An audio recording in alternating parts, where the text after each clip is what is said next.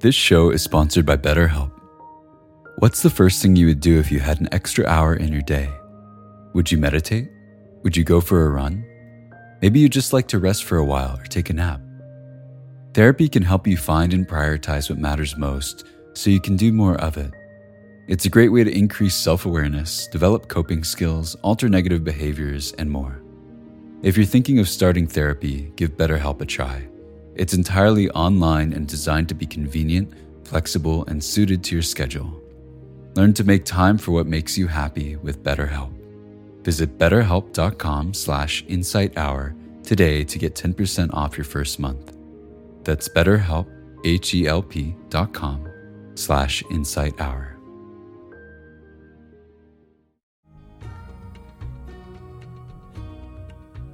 Equanimity means understanding the difference between reactivity of mind and responsiveness of mind.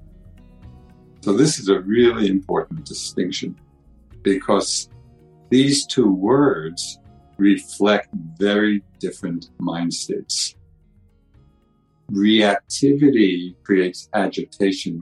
Responsiveness really is the basis for a balanced and compassionate engagement.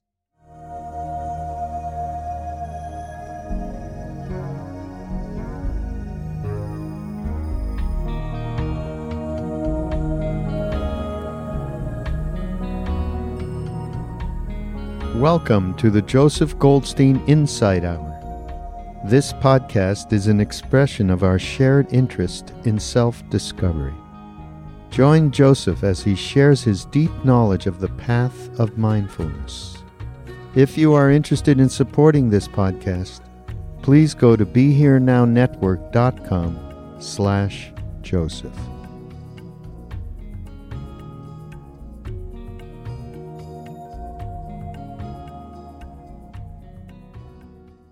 So today I would like to speak about one quality of mind that plays a critical role in the happiness in our daily lives, but also in the unfolding of our practice for awakening. And from one perspective, we could say that the whole path rests on the maturing of this one quality. And that is the mental factor of equanimity. Now, equanimity is the English translation of the Pali word upekkha, and it refers to one of what in the Buddhist psychology is called the universal beautiful qualities. So that itself is a wonderful category, universal beautiful qualities, which means that equanimity and the others arise in every wholesome mind state. So equanimity is always present in the wholesome states of mind. Qualities such as confidence, and mindfulness, and non-greed, and non-hatred, liability of mind. There are many of these universal, beautiful qualities. And what's important to understand about all of them is that these wholesome, beautiful, universal qualities create happiness in our lives. They are the source. They what constitutes the happiness that we can experience and find in our lives. So equanimity is one of these beautiful universals. And it's described as a neutrality of mind. Bhikkhu Bodhi, the great American translator of the Buddhist texts, he said upekkha could be literally translated into English as there in the middleness. So this is a little bit of an awkward English phrase, but it may conjure up for you some aspects of it. There in the middleness. It's the quality in the mind of evenness, of impartiality. And when it's highly developed, it becomes the basis for an unshakable balance of mind. But we need to take a little bit of care, because in understanding the experience of equanimity, we need to take care, because in English, when we speak of neutrality of mind, it might suggest, at least to some people, a feeling of indifference or apathy or of being disengaged from life. No, the mind is just neutral. But all of these, whether it's indifference or apathy or disengagement, they are what are called the near enemies of equanimity, because they are really unwholesome imitations of it. As we explore how equanimity manifests in our lives, in the many ways that it does, we see that it is not indifference at all, but rather a spacious impartiality. We begin to understand why equanimity is called a beautiful state of mind, and it would be hard to overestimate its importance. So even though it's not spoken of perhaps as much as mind states like wisdom or love or compassion, equanimity has an equally powerful role, in the unfolding of our lives, the unfolding of our path. So the first way we can experience the cool, restful quality of equanimity is in the peace and balance it can bring to our daily lives. Things that I think we would all appreciate. Each one of us, as you know, is touched by what the Buddha called the 8 great vicissitudes of life. And it's a great phrase, the great vicissitudes, or we might say the great winds of change that blow continually through our lives. These are the endlessly changing conditions that affect us all, of gain and loss, praise and blame, fame and disrepute, pleasure and pain. So these are the kinds of changes that are continually arising in the course of our lives as they unfold. Now, when equanimity is developed, we ride these inevitable waves with balance and with ease. And without it, without equanimity, in the face of all of these inevitable changes, we are simply tossed about and often crashing into the changing conditions of our lives. And so right there, we can see the potential for equanimity to create a much greater space of easefulness, as we navigate our lives in the world. So we can see the play of gain and loss in so many different aspects. We can feel their effect whenever we're invested in or attached to a particular outcome. Or in any situation, when we're taking something to be I or mine. If we're attached to a particular outcome, I think it's a setup often for frustration or difficulty or unease, because we are not ultimately in complete control of how things unfold. Lots of different forces in the world contribute to how things happen. So we can do our part with our aspiration, with our hopes. But if we're attached to the outcome, then if it doesn't happen as we wish, it's going to be the source of difficulty, of challenge, of unhappiness. One of my favorite examples of wonderful equanimity expressed in it's a short poem by Ryokan. He was I think, 18th century Zen master, hermit, poet in Japan. And there are many stories of him living in the mountains, very poor. He had almost no possessions. And he would just go around the mountains playing with the village children, leading a Dharma life.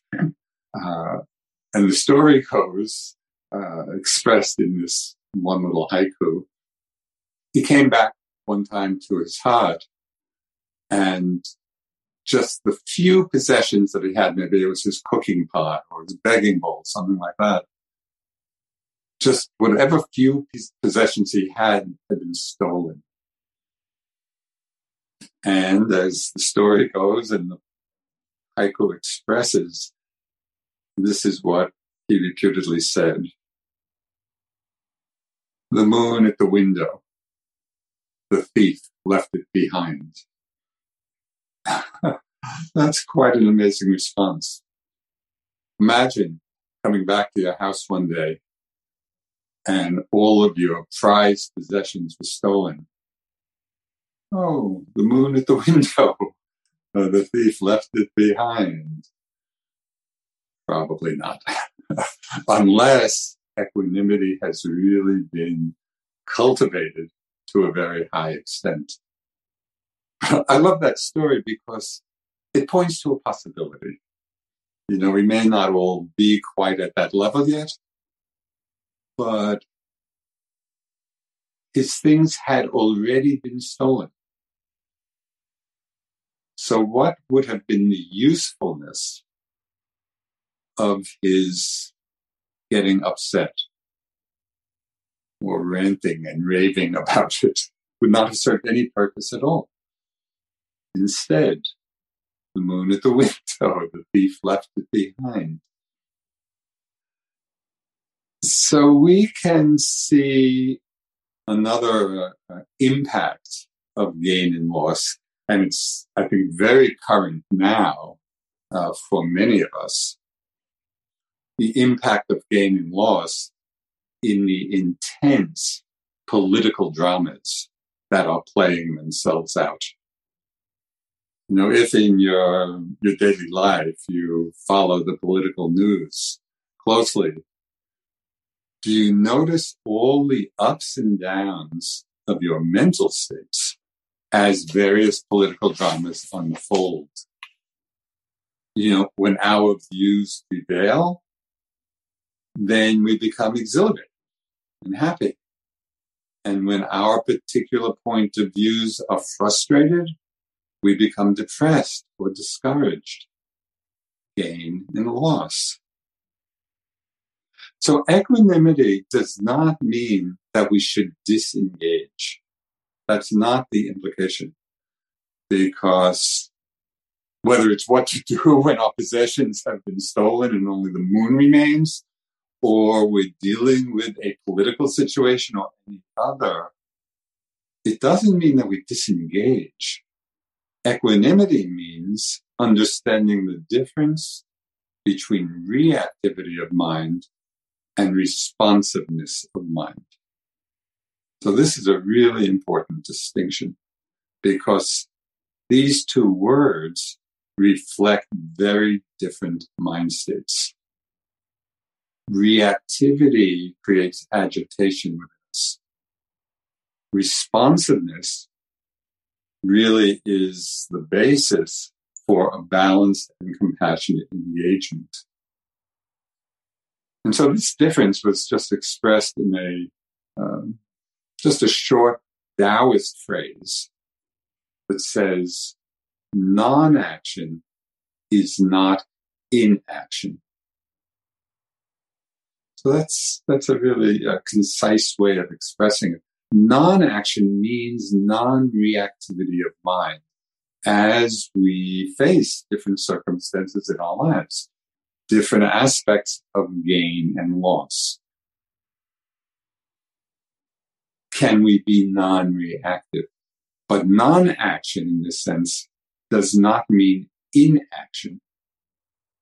It means we can be with the situation, assess what needs to be done, and then hopefully respond in the most skillful and compassionate way.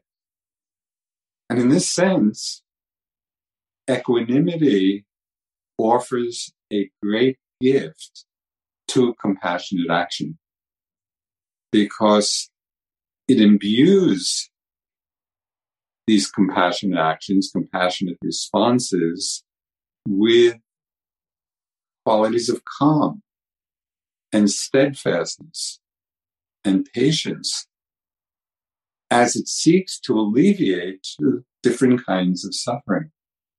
And of course, these are the qualities, the calm, the steadfastness, the patience, which will allow for our actions to actually be more effective and more sustainable. One Zen master called these qualities of constancy and patience the long enduring mind. And it's that quality of steadiness in the face of changing conditions. And this is precisely the quality that equanimity fosters and nurtures within us. We can also see gain and loss and how it affects us right here on a meditation retreat. We have a calm, concentrated sitting. The thought may come, oh, now I've got it. My practice is going to be like this from now on. We expect it to stay. We expect the next sitting to be just like this one was. But the next sitting or the next day, maybe our meditation, the mind is restless and the body is uncomfortable and we're bored. Loss. Thoughts come. What did I do wrong? How did I lose it? I must not be a good meditator. Gain and loss. If we're reactive, we're just tossed about by these reactions. If we have developed to some extent equanimity, then we realize that these changes are a natural part, whether it's of our meditation practice, and as you know, it goes through a lot of ups and downs. It's not linear in one direction. It's more like, if you're familiar with the representation of a sine curve, which goes up and down and up and down. But the slope of the curve is going up if we persevere. Gain and loss, untempered by equanimity, by balance, by being in the middleness, keeps us in servitude to the inevitably changing conditions of our lives. Okay, so this is the first pair of the vicissitudes, gain and loss. And so we want to take these inevitable changes as part of our practice, particularly being mindful of how we're relating to them. Are we relating with reactivity? And if so, we should notice that and be mindful of that. Are we relating to them with equanimity, with balance, with impartiality? So we can also notice the next pair of vicissitudes, praise and blame. And this can become very clear. Notice how you feel when somebody praises you. And then notice how you feel when somebody blames you for something. And especially if it's in front of other people. If it's public in some way. So I had a wonderful practice of working with praise and blame. After my book, One Dharma, came out, And of course, in the publication of a new book, one is enthusiastic and excited and interested. So I was reading the various reviews on Amazon, which was probably a big mistake. But it was a perfect experience of praise and blame. So here are a few. These were a few of the Amazon reviews. Concise, enlightening, takes one to the core of Buddhism. Another, a practical, enlightening book that it's a pleasure to read. Praise. And then, one Dharma is not emerging in this book. Not as significant a book as the title might suggest. And one of my favorite blame comments, this is pretty silly stuff. So from enlightening to silly in one move of the cursor. So when I first read the reviews, when the book first came out, I read the first postings and I could feel my mind glowing, when the comments were praising. And I could feel the glow dimming when I came to the blame ones. Fortunately, Dharma practice came to the rescue, remembering the universal nature of this. Everybody goes through this. Even the Buddha was the recipient of praise and blame. So I then just began to see the humor in the whole situation.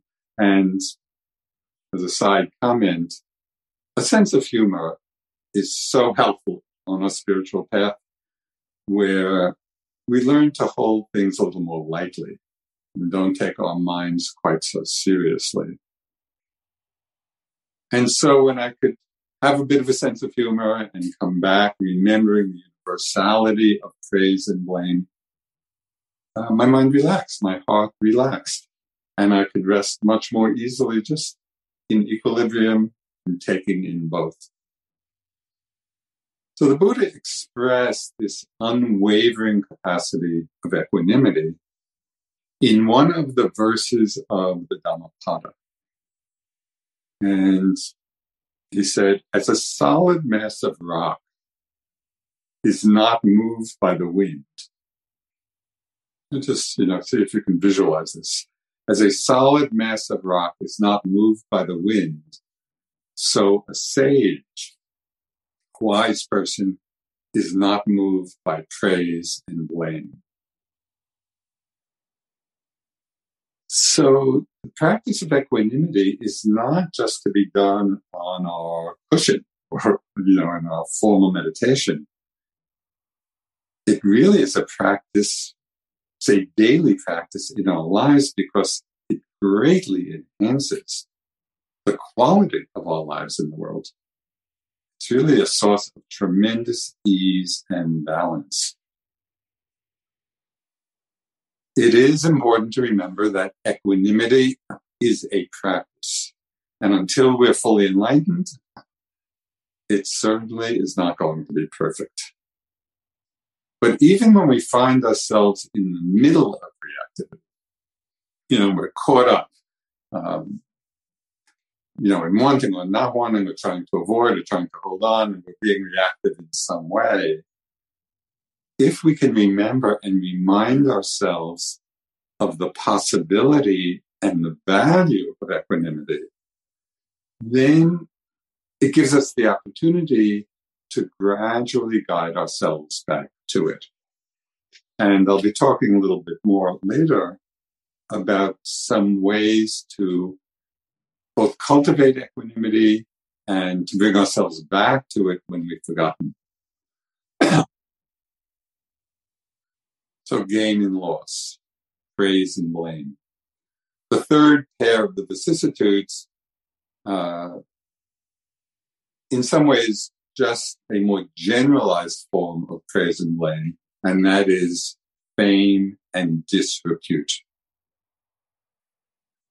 Now, the great lesson here, and this is one that has been so helpful for me over many, many years. The great lesson here is that even though we may hanker after fame, or shrink or shrivel in the face of disrepute, they really only exist in other people's minds. If we are well established, in the non-remorse of good sila, of ethical action, of non-harming, then that is the foundation for us to remain unmoved in the experience of fame or disrepute. We remain equanimous in the face of these external projections. So years ago, this goes back to the early years of my practice with my first teacher, Munindraji. He said something which has just saved me so much dukkha in my life. And it's in regard to this, praise and blame, fame and disrepute. He said, you can't take responsibility for other people's minds. You can take responsibility for your own. That was so freeing because it made me realize that we don't have control over what other people are thinking or feeling. That's going to depend on their own experience, their own conditioning. We can't take responsibility for that. They have to take responsibility for their own minds. And likewise, in acknowledging that we can't take responsibility for other people's minds, we realize we do have to take responsibility for our own. And that's why to remain equanimous in the face of praise and blame and fame and disrepute, the importance of having confidence in the wholesomeness of our own mind states, and our own commitment to sila and to non-harming, because that is the condition for non-remorse in our lives. So the last of the vicissitudes, just part of the winds of change that blow through our lives, and this is powerful, that affects us all, is the alteration of pleasure and pain, or happiness and sorrow, of pleasant and unpleasant. For most of us, there's a deep, we might almost say, almost hardwired conditioning in the mind to want and to hold on to what's pleasant and to avoid what's unpleasant. And of course, this seems so natural. I mean, if we went up to anybody, do you want what's pleasant? Of course. Do you want to avoid what's unpleasant? Of course. It seems so natural. It seems just like the natural way to live. And because of that, and because this is how it's commonly understood, we rarely investigate this condition, or explore other possibilities. There's a Burmese teacher, wonderful teacher, Sayadaw Tejaniya, who has been teaching in recent years in the West and has a wonderful approach to practice and a wonderful way of communicating the Dharma. And so this is one of the things he said. You only want good experiences. You don't want even the tiniest unpleasantness. Is this fair? Is this the way of the Dhamma? I think he's just calling it out. That this alternation of pleasure and pain, pleasantness or unpleasantness, this is simply the nature of life. There's no one who experiences only pleasant things. And I think there's no one who experiences only unpleasant things. But because of our deep-seated conditioning to want to hold on to the pleasant, and to want to avoid the unpleasant. It's precisely this reactivity that powers the roller coaster of hope and fear in our lives. And so we're just living with this kind of agitating energy of always hoping for what's pleasant and fearing what's unpleasant. But with increasing clarity and increasing wisdom, we begin to understand and to see deeply that these changes are inevitable, that they're not a mistake. It's not that pleasant feelings go away because we've done something wrong. It's simply the nature of all conditioned things to change. And there's a phrase in the text which is another way of talking about change, but for me it's a little unusual English phrase, and because of that, I find it makes the truth of it very vivid. And the phrase that is found often in the text, talking about change, that things are always becoming otherwise. Becoming otherwise. Pain becomes pleasure. Pleasure becomes pain. This cycle continually goes on. Everything is becoming otherwise all the time. The Buddha offered a reflection on this in a more macro way, not so much a moment-to-moment way. And he gave such importance to this reflection, he suggested that we actually reflect on this daily. And it's really simple, but it also uncovers some deep conditioning within ourselves. And I saw that very much in myself. So the reflection has to do with reminding ourselves that what has the nature to grow old will grow old. What has the nature to become ill will become ill. And what has the nature to die will die. And here's the main point. And I am not exempt. So I love that tagline. And I am not exempt. Because even though we know the truth, that what has the nature to grow old, ill, and die will do so. It's in the very nature of those experiences. Even knowing that and teaching it for the last 50 years, I can feel deep within myself some subterranean feeling as some of these aspects manifest. But I should be exempt. Or thinking that I am exempt and what just happened. You know, I could be going for a walk and all of a sudden, I don't know, maybe my knee starts to hurt, you know. And I can see often my very first reaction, my immediate reaction, oh, what just happened? Why did it happen? And then at this point, very quickly, oh, I'm not exempt. Things are always becoming otherwise.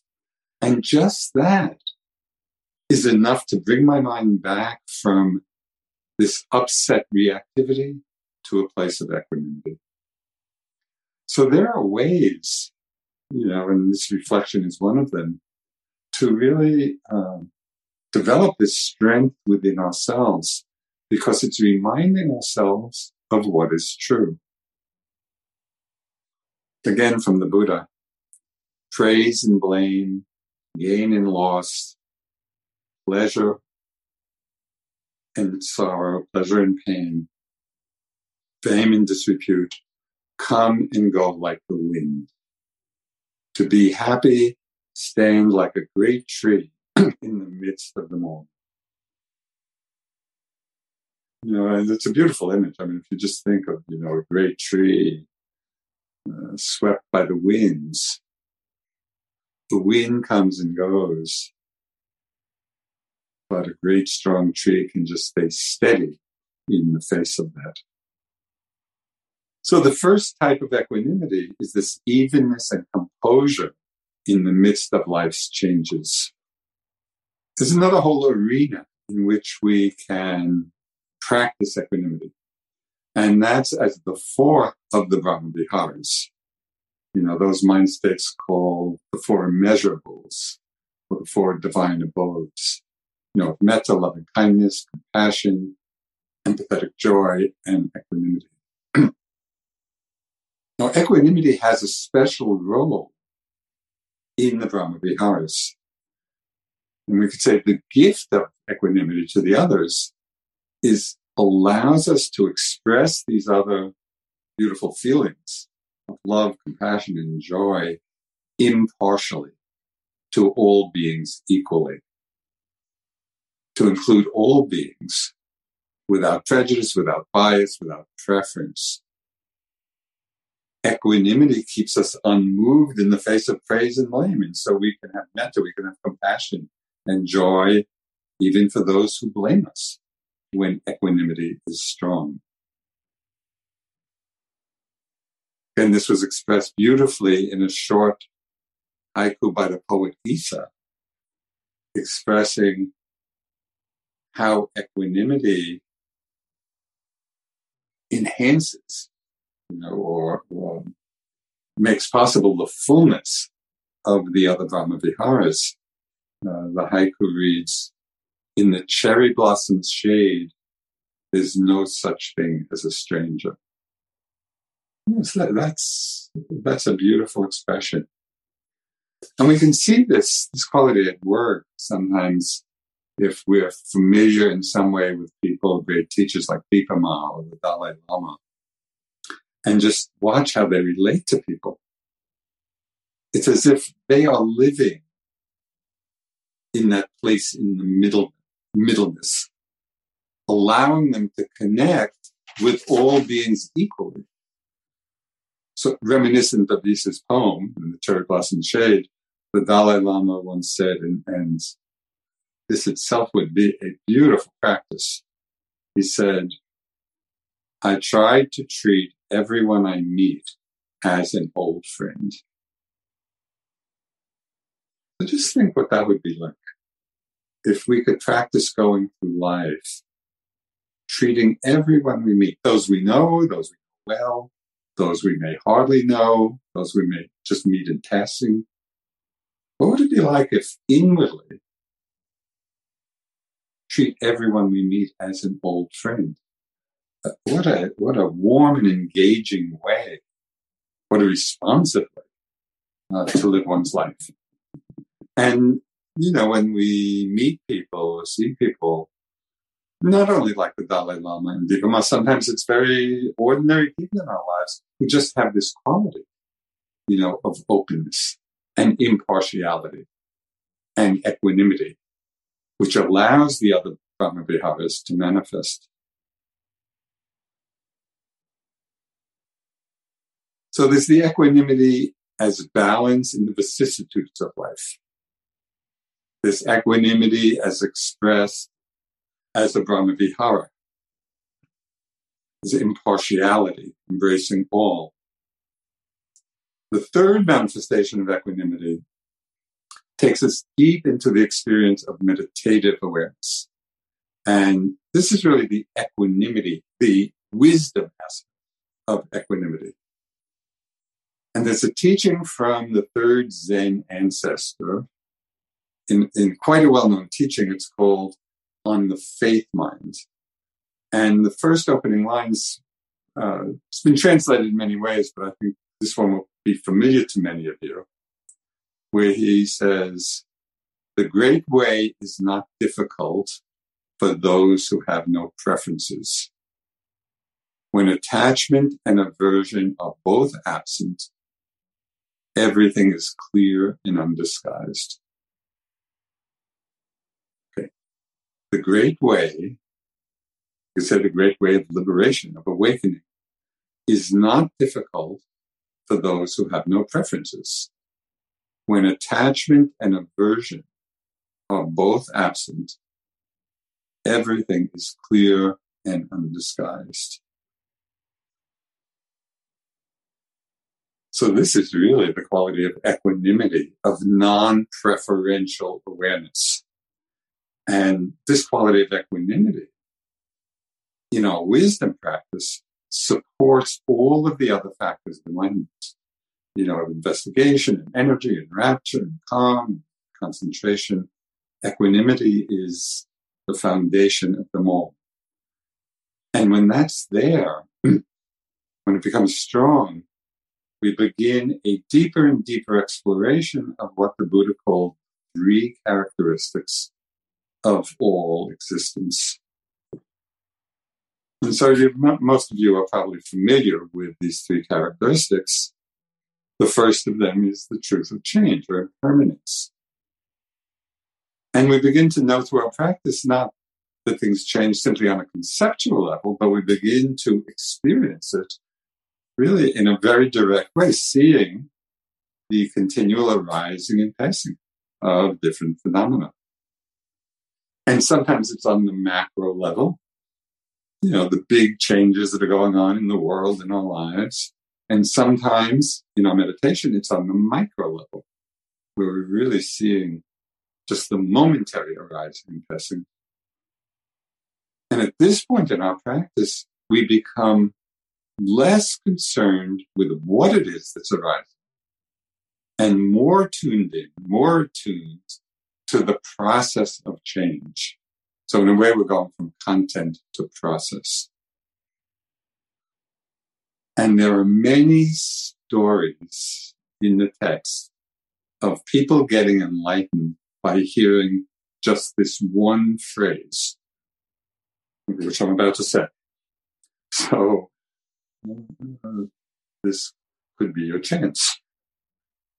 It's very simple, but really take it in. Whatever has the nature to arise will also pass away.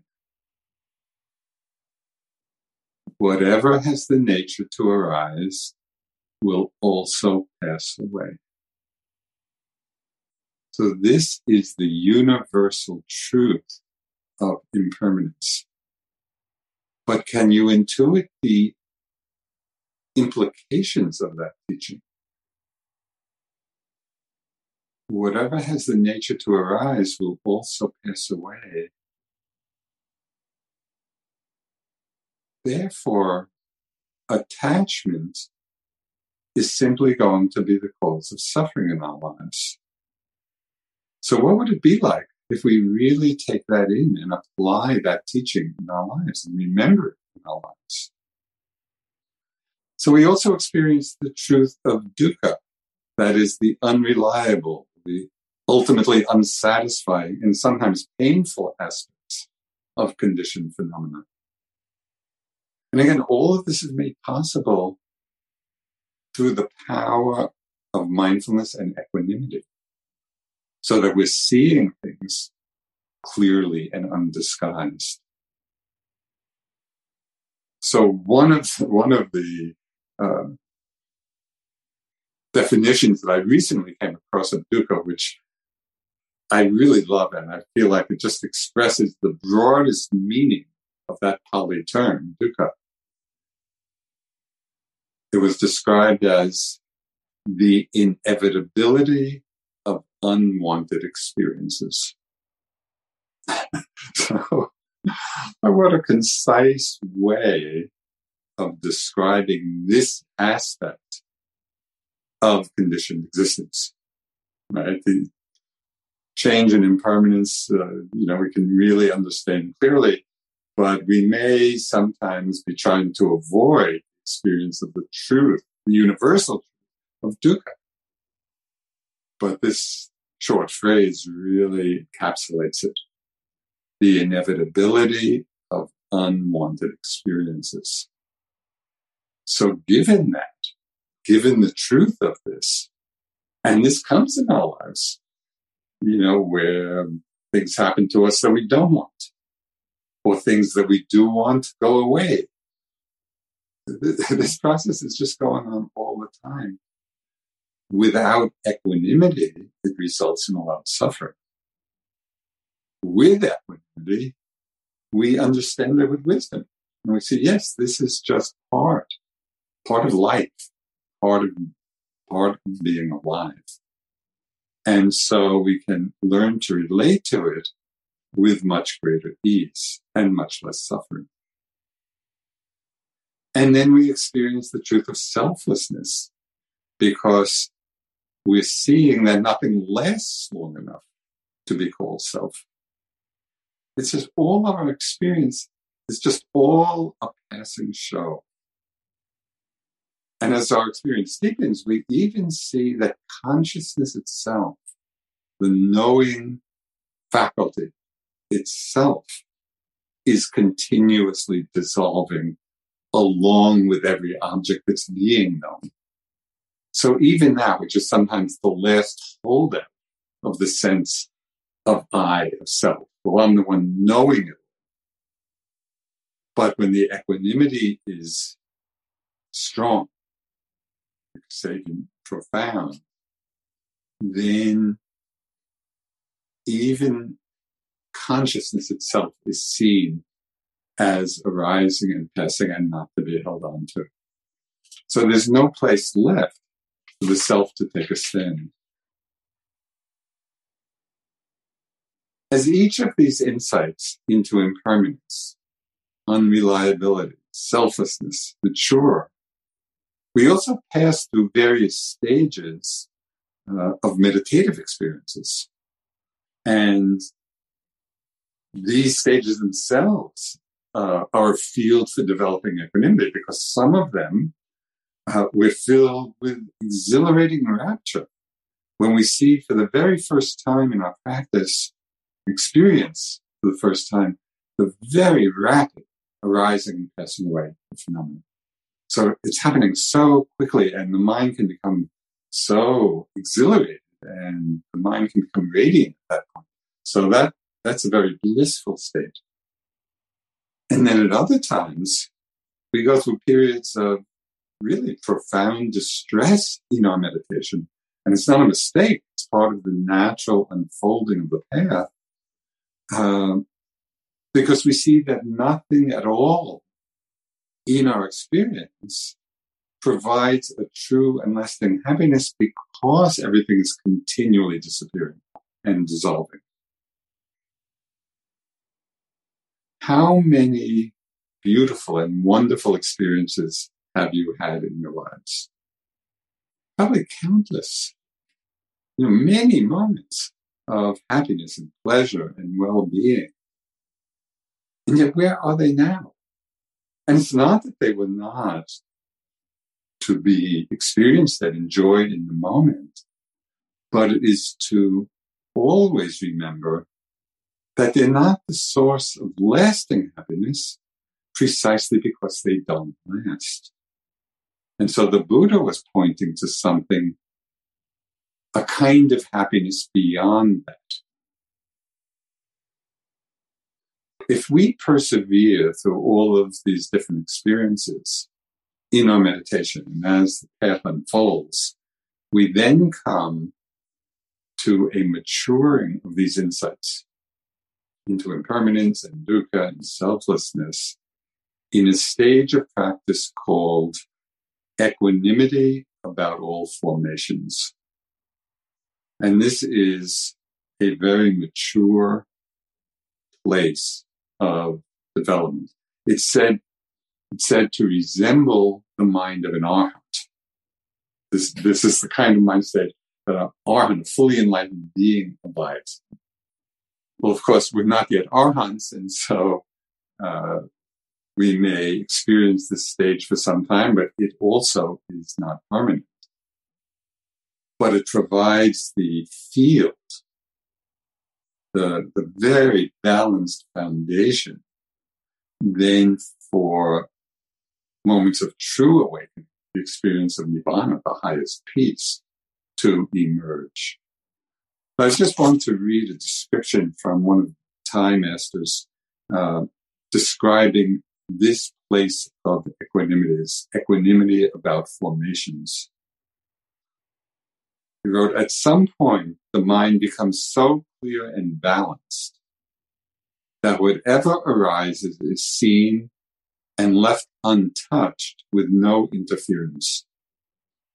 One ceases to focus on any particular content, and all is seen as simply mind and matter, an empty process arising and passing away of its own. A perfect balance of mind with no reactions. There is no longer any doing. Okay, so I hope you've gotten some sense of the value, power, and quality of this enormously beneficial mind state of equanimity. So the question then is, how do we develop it? How do we strengthen this incredibly beneficial quality in all of its various manifestations, both in the midst of worldly activities, but also in our meditation practice? So I'll just go through a few suggestions and touch on them briefly. So the great Thai master Ajahn Chah had one example which we can just bring into our lives in so many different circumstances. One time he was talking to a group of disciples, nuns and monks, and any lay people that were practicing with him at the time. And he held up a cup like that. So he held up a cup and he asked, how should you relate to the cup in a wise way? And then he answered. He said, you should relate to the cup as if it's already broken. It so clearly captures both the importance of taking care of the cup in whatever way is appropriate, but also not being attached to it, because at one point or another it will be already broken. It is going to change. So can we relate to all the aspects of our experience in this way? And again, we can bring in both a profound seriousness about it and also a sense of humor about it. I think that combination can serve us well. Can we treat all experiences as already broken or already gone? Because it will be gone. And so then we can engage in as full a way as possible, in as loving and compassionate a way as possible, enjoying the moment, but without attachment, because we're relating to it as if it's already gone. The cup is already broken.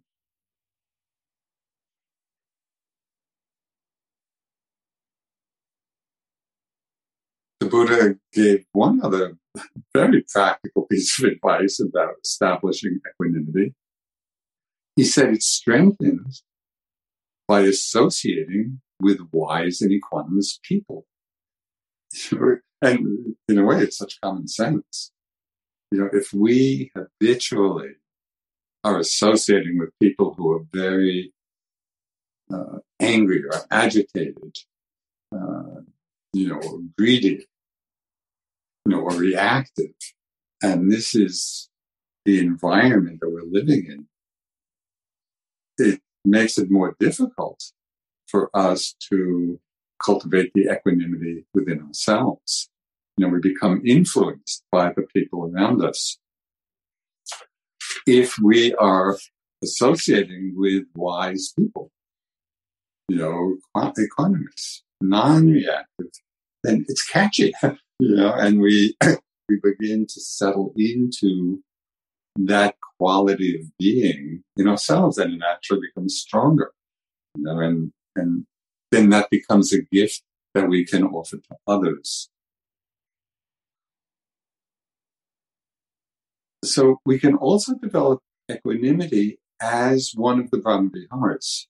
So there is a meditative technique, just as there is with metta or compassion or mudita, empathetic joy. There's a practice, a meditation practice that we do. And it basically goes through the same sequence of working with different people, in different categories of people. But the phrase that we use in equanimity, it's very interesting because the phrase itself is imbued with wisdom. And I think this is what gives equanimity a particular power. Because along with the balance of mind, there is the understanding of the wisdom that gives rise to it. And this comes across a lot in the equanimity meditation. So the phrase is, and I'll use generally people, but we could do it for ourselves, we could do it for particular people, but I'll use the collective noun. People's happiness or unhappiness depends on their actions, not upon my wishes. Just that. It's the realization that we can have the most loving wishes for people's happiness and their well-being. But ultimately, their happiness and well-being depends on their own actions of body, speech, and mind in particular. We can wish, may you be happy. But if people are continuing to cultivate qualities of greed and anger, and covetousness, and jealousy and envy, we can wish for them to be happy, but their happiness does not depend on our wishes. It depends on what they're cultivating within themselves. And so this phrase of equanimity, this phrase kind of brings about a quality of equanimity so that even as we are cultivating metta and compassion with a genuine wish for their happiness, we can remain equanimous in whatever their situation is, knowing that ultimately their happiness depends upon their own actions. So here again, I want to emphasize that this feeling of equanimity does not imply that we withdraw or we stay disengaged or try to do what we can, and what would be helpful to do it, we try to help them cultivate wholesome actions, of body, speech, and mind, knowing that that's going to be the cause of happiness.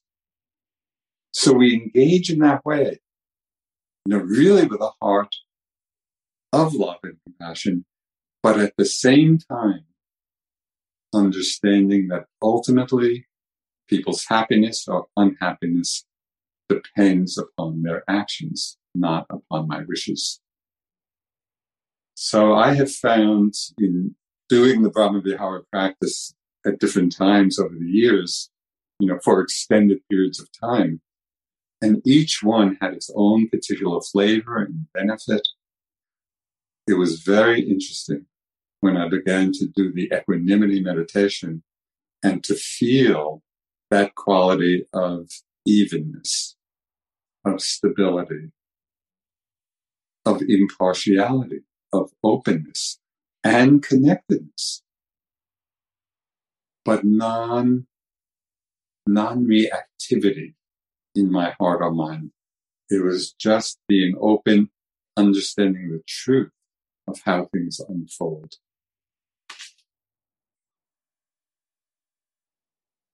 Okay, so just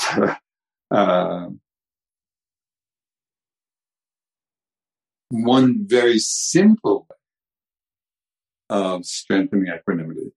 And this is coming back to our meditation practice, our mindfulness practice. This is so simple, it almost feels like cheating, but it works.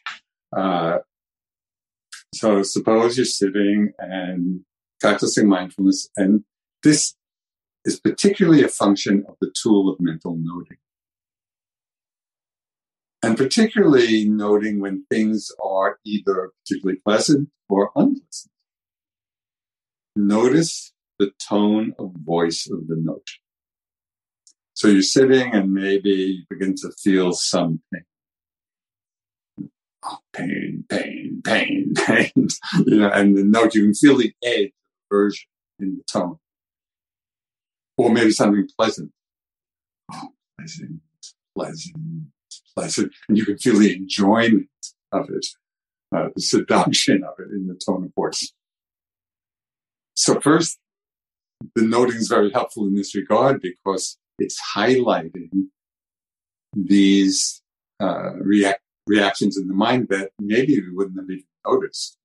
So the tone of voice will show us, what our state of mind is. And then this is the trick.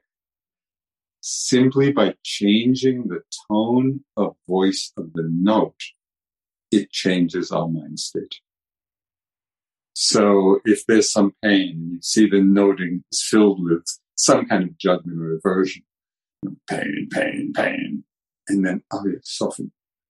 Pain, pain, discomfort. Immediately, as you change the tone of the note, you can feel the mind state relaxing into equanimity, into openness. So I would suggest you really experiment with this because it is so simple.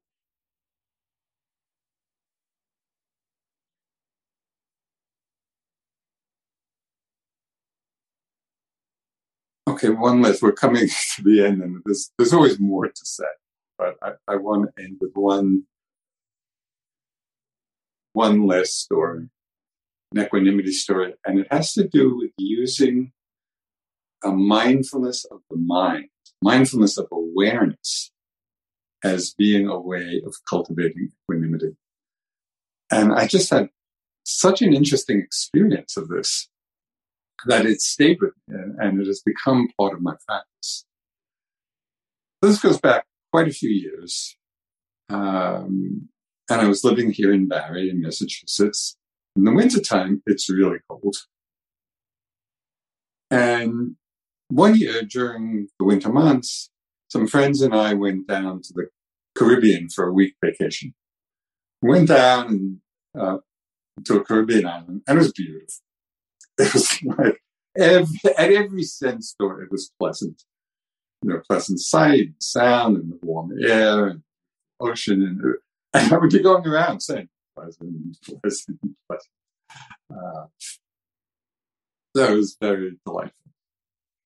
The week was over, things becoming otherwise, back to Barre, Massachusetts, and it was in the middle of a particularly cold spell. And it was like 20 degrees below Fahrenheit. Freezing cold, icy wind. It was so cold it was burning. And I wasn't outside much, but when I did go out, the cold was so intense that it became interesting to me. And so I started just opening as best I could to the intensity of the unpleasantness. The cold, the burning cold. And what I saw in that moment was so interesting to me, which was that the awareness, the quality of awareness itself did not care whether it was cold and unpleasant or warm and pleasant. Because the function of awareness is to simply know. It's like a clear mirror reflecting whatever comes in front of it, and it's not choosing to reflect this and not that, or preference. It just reflects.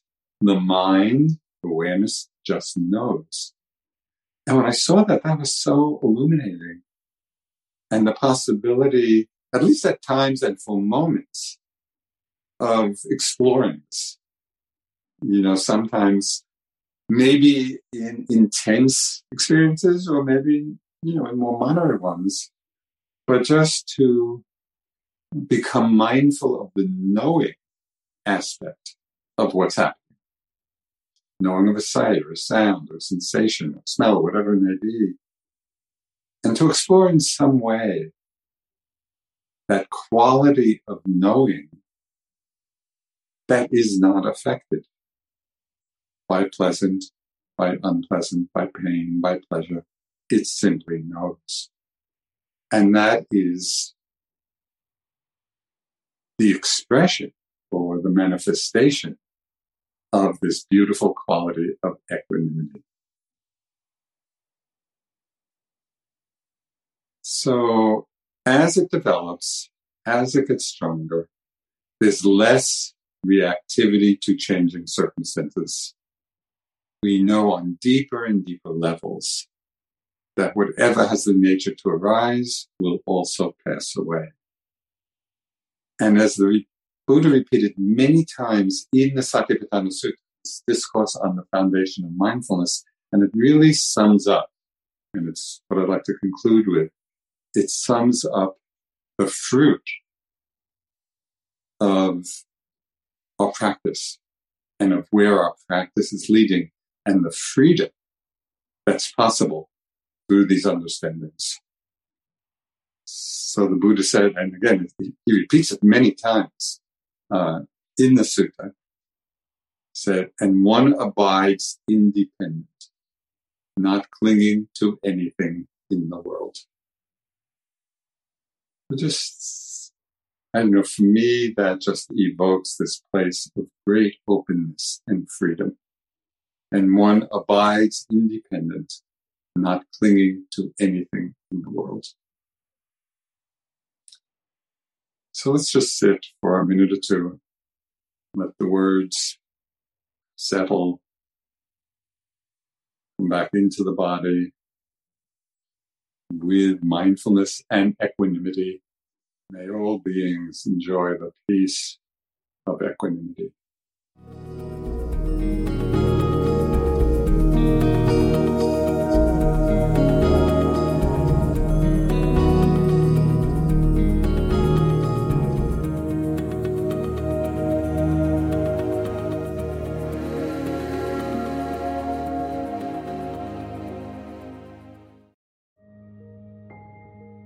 This show is sponsored by BetterHelp. What's the first thing you would do if you had an extra hour in your day?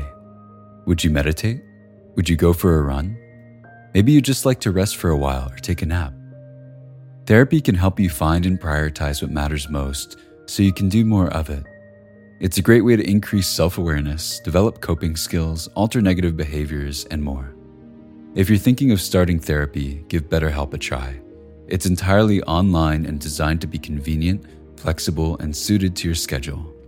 Learn to make time for what makes you happy with BetterHelp. Visit betterhelp.com/insighthour today to get 10% off your first month. That's BetterHelp, HELP.com/insighthour.